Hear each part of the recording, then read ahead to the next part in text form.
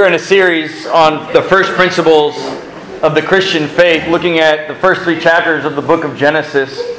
I know of no smaller portion of Scripture, especially in the Old Testament, that is so foundational to the essence or the foundation of Christianity. And so we're plotting our way through these first 3 chapters, and this morning we find ourselves at Genesis chapter 3, verses 8 through 13. If you have a Bible, you can go there, but here's just a little background for those that are curious. Adam and Eve have just been deceived by the serpent, and they do the one thing that God told them not to do, which was eat of the tree of the knowledge of good and evil. And they have eaten of the fruit, and now verses 8 will pick up the reaction. What happens after they've disobeyed God's one command? So Genesis 3, verses 8 through 13. And they, that being Adam and Eve, heard the sound of the Lord God walking in the garden in the cool of the day. And the man and his wife hid themselves from the presence of the Lord among the trees of the garden. But the Lord God called to the man and said to him, "Where are you?" And he said, "I heard the sound of you in the garden, and I was afraid because I was naked and I hid myself." God said, "Who told you you were naked? Have you eaten of the tree which I commanded you not to eat?" The man said, "The woman whom you gave to be with me, she gave me the fruit of the tree, and I ate." And the Lord God said to the woman, "What is this that you have done?" The woman said, "The serpent deceived me, and I ate." One of my fondest memories of college, and really of life, is sitting around campfires and having just good discussions. We've been doing this on Thursday nights at my house the last 2 weeks. We get a fire on the pit, and friends get around. This week it was Shane, Michaela, the Reeps. They just wanted to be in the sermon, so I just mentioned their name. No, but we sat around the fire and having good discussions. And the discussions around a fire pit often ranged from like lighthearted joke-telling stuff to meaningful and significant conversation about things that actually matter. And so I just remember being a senior in high school, in college, having these great conversations around questions like, who am I? Why do I do the things that I do? Why am I anxious? Why am I sad? Why am I angry? Who is God? How could a good God allow evil to exist? I mean, just questions like this. And the beauty of like a campfire feel is that there's just this give and take. It's not necessarily one person teaching like this is right now, where it's like you be quiet and listen. There's just a lot of conversations. And I'm so thankful for those conversations because I learned a lot about who I was, about who God was, and I'm so grateful to have those. And I think to myself, what if I hadn't had those conversations? What kind of person would I be if I didn't spend time with my friends talking about that which matters? I don't want to make people feel like small, but I think I'd be a lot more shallow. And I don't think I'd be a man of quality or character as if I am something like that. But I think there's a sense in which I would be so distracted by all the things of this world, the things that really don't matter, if I didn't have these conversations. We need to have these conversations. They're so important to the trajectory of our lives. They're so important to character formation. They're so important to the people we marry. They're so important to the way we live our lives. We've got to have meaningful and significant conversations. And we've got to have clarity on the way that those questions are asked, or answers to those questions. We've got to have some clarity to those. Because if we aren't, man, we're going to be just riddled with an insatiable desire for that around the other side of our life. We need to have clarity on answers to significant questions in life. Now, one of the reasons why I love the first 3 chapters of Genesis is it really does give answers to some of the most important questions of our lives. Thus, foundations of the faith, principles of the faith, coming at Genesis 1 through 3. But when we get to Genesis 3, there's 3 particular questions that I think are so impacted by these verses that we've got to look at these questions through the lens of Genesis 3 through 8 through 13. And the 3 questions that I think we need to discuss is this: who am I? Why do I do what I do? And who is God? So if you will, would you join me around this, well, it's not a campfire.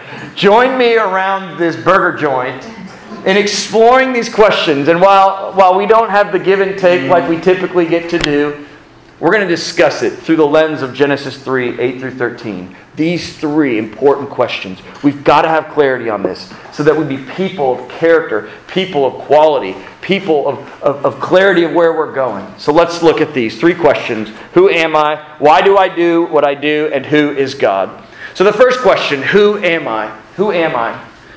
Well, the first two chapters of Genesis can be helpful to our understanding of how the world began and what it was like some time ago. It's even very helpful to understand how God made it, what it's like to be human, or what it was to be made in the image of God.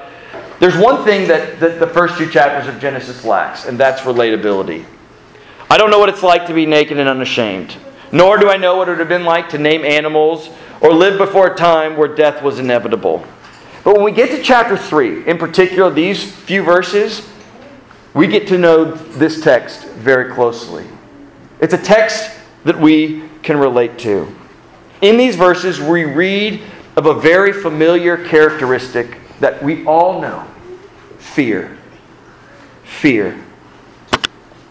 Why is Adam fearing? Well, he's cowering in fear and hiding from God because just before this moment in verse 8, he had done the one thing that God had forbidden him to do, to eat of the tree of the knowledge of good and evil. God had said that if you eat of this tree, the day you eat of it, you will die. And so now, guilty of breaking God's law, Adam is fearful, and his fear leads him to hide. And the question is, why is he hiding? Adam explicitly tells God why he is hiding. In verse 10, you can see that he says that he was afraid because he was naked. He was naked. What is this? What is this nakedness that he's talking about other than just a physical nakedness? The answer, I think, leads us back to Genesis 2, verses 25. There it is said that Adam and Eve were both naked and unashamed. They were naked and unashamed. Now in this verse it just says that Adam was naked. But his fear is leading me to that other part of unashamed. It's his shame. Here, Adam is fearful because he experiences this characteristic that so many of us know, shame. Shame, if for those of you that don't know, is this feeling that we have that communicates to us in our minds that we aren't right. It's this sense that we aren't what we're supposed to be. We aren't what we could be. It's this vague feeling that we get that we aren't enough. And this is the fatal flaw that marks us all. Shame. So if you want to know who you are, there's a lot you can know. But from these verses, through the lens of this, the one thing I want you to know is this, that you are a shameful individual. Now there's a lot of conversations in the culture today, and I think a lot of the conversations surrounding shame are really, really good, and it's helpful for us to understand this.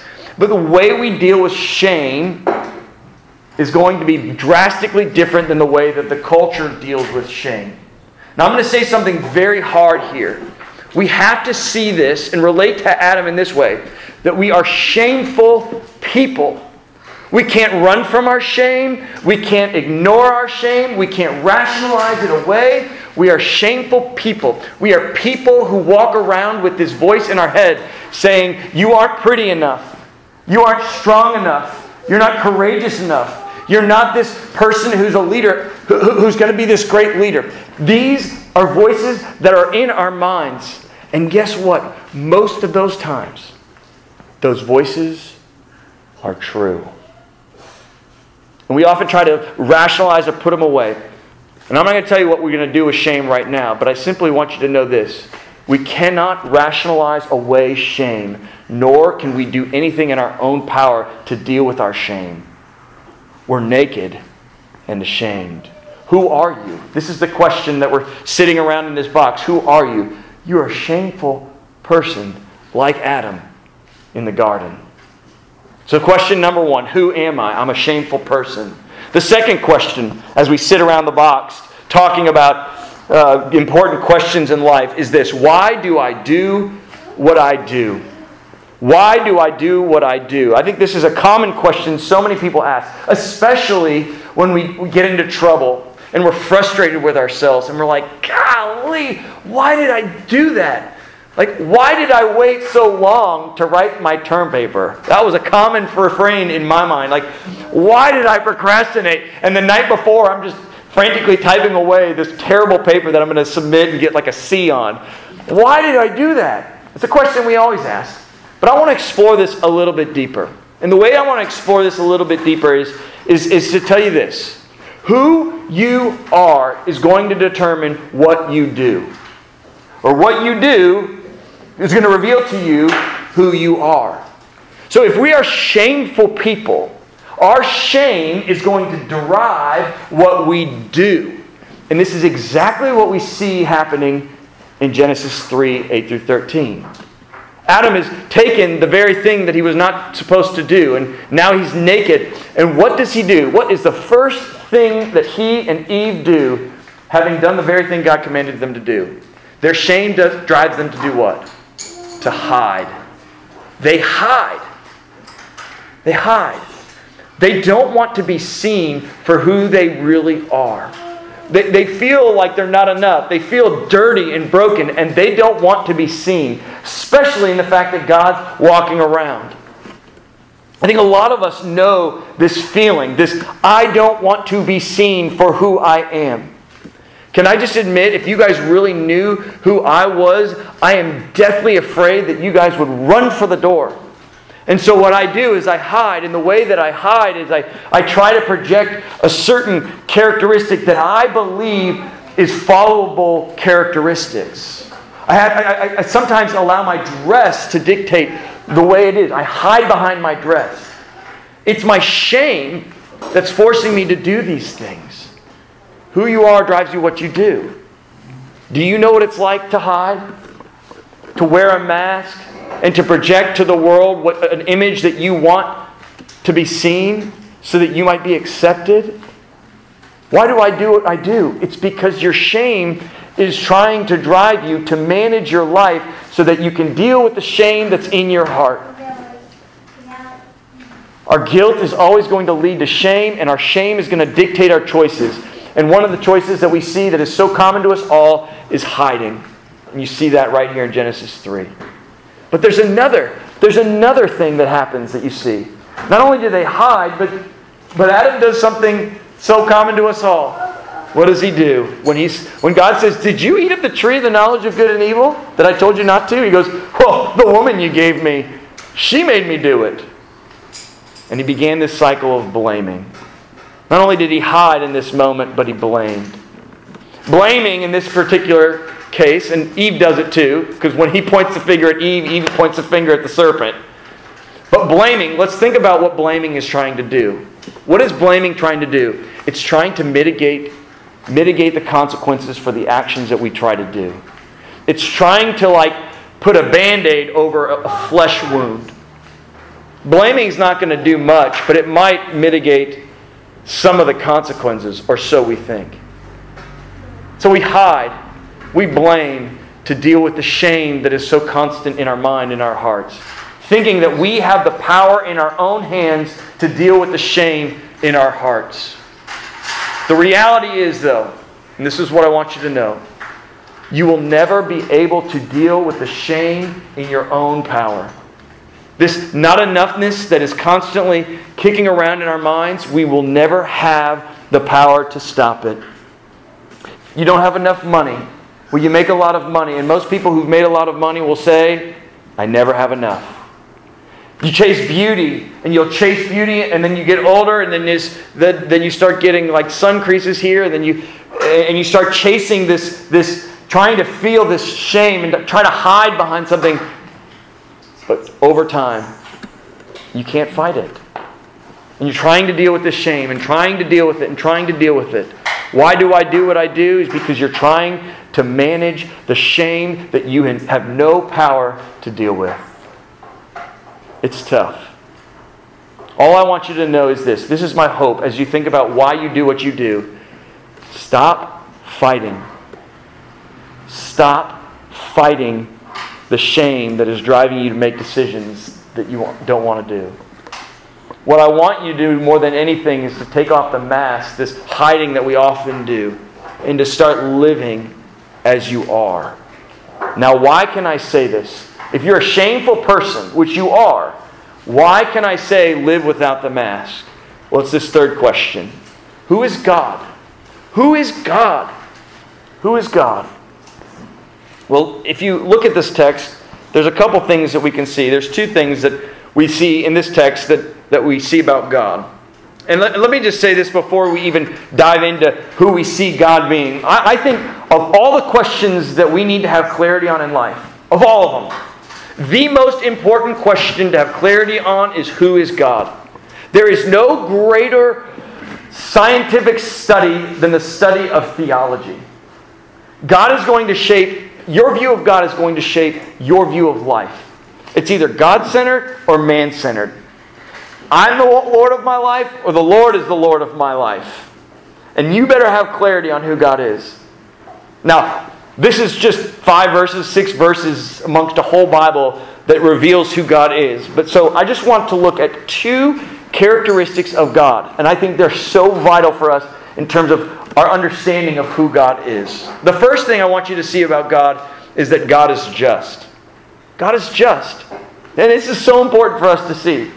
God told Adam, there's one rule. I got one rule for you. Don't eat of the tree of the knowledge of good and evil. The day you eat of it, you will die. They eat it, and guess who comes around? The just God. Who's going to hold up his end of the bargain. Hey, the day you eat of it, you will die. But I love this. He's not just this authoritarian, like, boom, it's happening. God goes into the garden. He's walking in the cool of the garden. And what does he begin to do? He starts asking questions. Like a prosecutor. Like a just prosecutor. He's trying to get to the bottom of it. We know God is omniscient. He knows what just took place. We know that all that stuff. But here's God just asking basic questions to Adam about what has happened. Where are you? Why are you hiding from me? Well, I was hiding from you because I realized I was naked. Did you eat of the tree of the knowledge of good and evil? And he's asking these questions. And here we see God being very just, being very kind in His justice. God is just. He does not let our sins go unnoticed. And this is a good thing. If we don't have a just God, we have a chaotic world. God is just. And when we break His law, there are just consequences for that law. If God doesn't hold us to those just consequences, we're in deep trouble. This is a statement I've heard for a long time in my life, but if you've never stood before God and been afraid, then you've never stood before God. In the shamefulness of your own heart, in the guilt of your own life, in breaking God's rule, if you've never known the just God that's coming to pay you for the sins that you've done, then you've never stood before God. God is just, and His word is His bond. And when He says, the day you eat it, you will surely die, it's going to happen. And that is a good thing. So God is just. But there's a second characteristic that we have to see, and this is so hard for us to see, that God is gracious. God is just, and He's also gracious. I think it's so kind that He would pursue Adam the way He pursued him. That He would not just knock out Adam the moment he ate of the tree of the knowledge of good and evil. He is so kind. He's so gracious. And as we'll see next week, we'll see the ways in which He's gracious in this moment. But here's what I want you to see more than anything. So often we think of God as just. I think most of us in here would agree, yes, God is just. It makes sense that way. But what we have a really hard time understanding is how God can be both just and gracious at the same time. And one of the reasons why we hide before God is because we think, if God really saw who I was, He would smite me and wipe me off the face of this earth. There's no way God is gracious. But He is. He is both just and gracious at the same time. He pursues us in the midst of our sin and in the midst of our shame. And He is the one that deals with us. Remember, you and I have no power to deal with the shame in our life. We have no power. We can try to manage it away. We can hide, we can blame, we can deny, we can do whatever. But we in our power cannot deal with the shame. But God in His mercy and in His grace moves towards us in our shame and does for us what we couldn't do for ourselves. Remember what the writer of Hebrews says in Hebrews 12 about this God? He says this: we are to look to Jesus, the founder and perfecter of our faith, who for the joy that was set before Him endured the cross, despising the shame. Despising the shame. Jesus was one who knew no shame. He was not born into sin like you and I, and He obeyed God's law His whole life.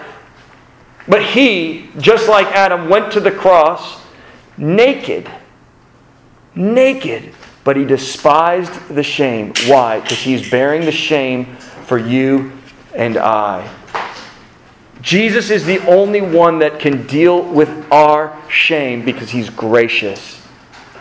He is the one who can also then look at us and say, no, you are good. Just payment has already been done because of Jesus. And so God is both just and gracious at the same time.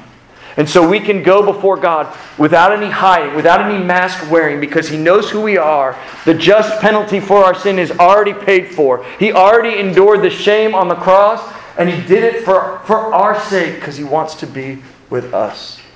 The only thing that can deal with the shame that so riddles our life is by turning to the one who took our shame upon Himself and bared the penalty for that shame on Himself. This is your God. He is just and gracious all at the same time. Would you turn to Him? As we put this fire out and as we close, I just want to go through the three questions again, that you have clarity, just a little bit more clarity on those three questions. Who am I? Well, I'm a shameful person. I'm a shameful person. Like, I'm not enough. I am not good. Why do I do what I do?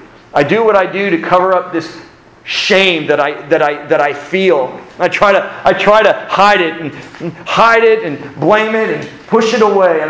But the reality is, as much as we work on that, we'll never deal with that in our own strength. That's why we got to turn to the God who is just and gracious. So, my friends, as we put this fire out, my encouragement to you today is to take your mask off and turn to the God who is both just and gracious and cling to Him. He is indeed good. Would you turn with me there now? We give thanks to You, O God, that You are indeed just. That You not just, it wasn't a big deal that you sinned and you broke the law that I gave. No, you said there's going to be some payment for that. But we give thanks to You, O God, that You are the one who paid for that payment through Your Son Jesus. And it is through Him that we come into Your presence, both a just and gracious God. May we be reminded of that and live as people without masks, knowing that it is You who accept us, You who delight in us, You who enjoy us. Remind us of that as we go from this place. Teach us to embrace this in the hallways of our school, in the office that we go, and in our homes. Pray this in Jesus' name. Amen.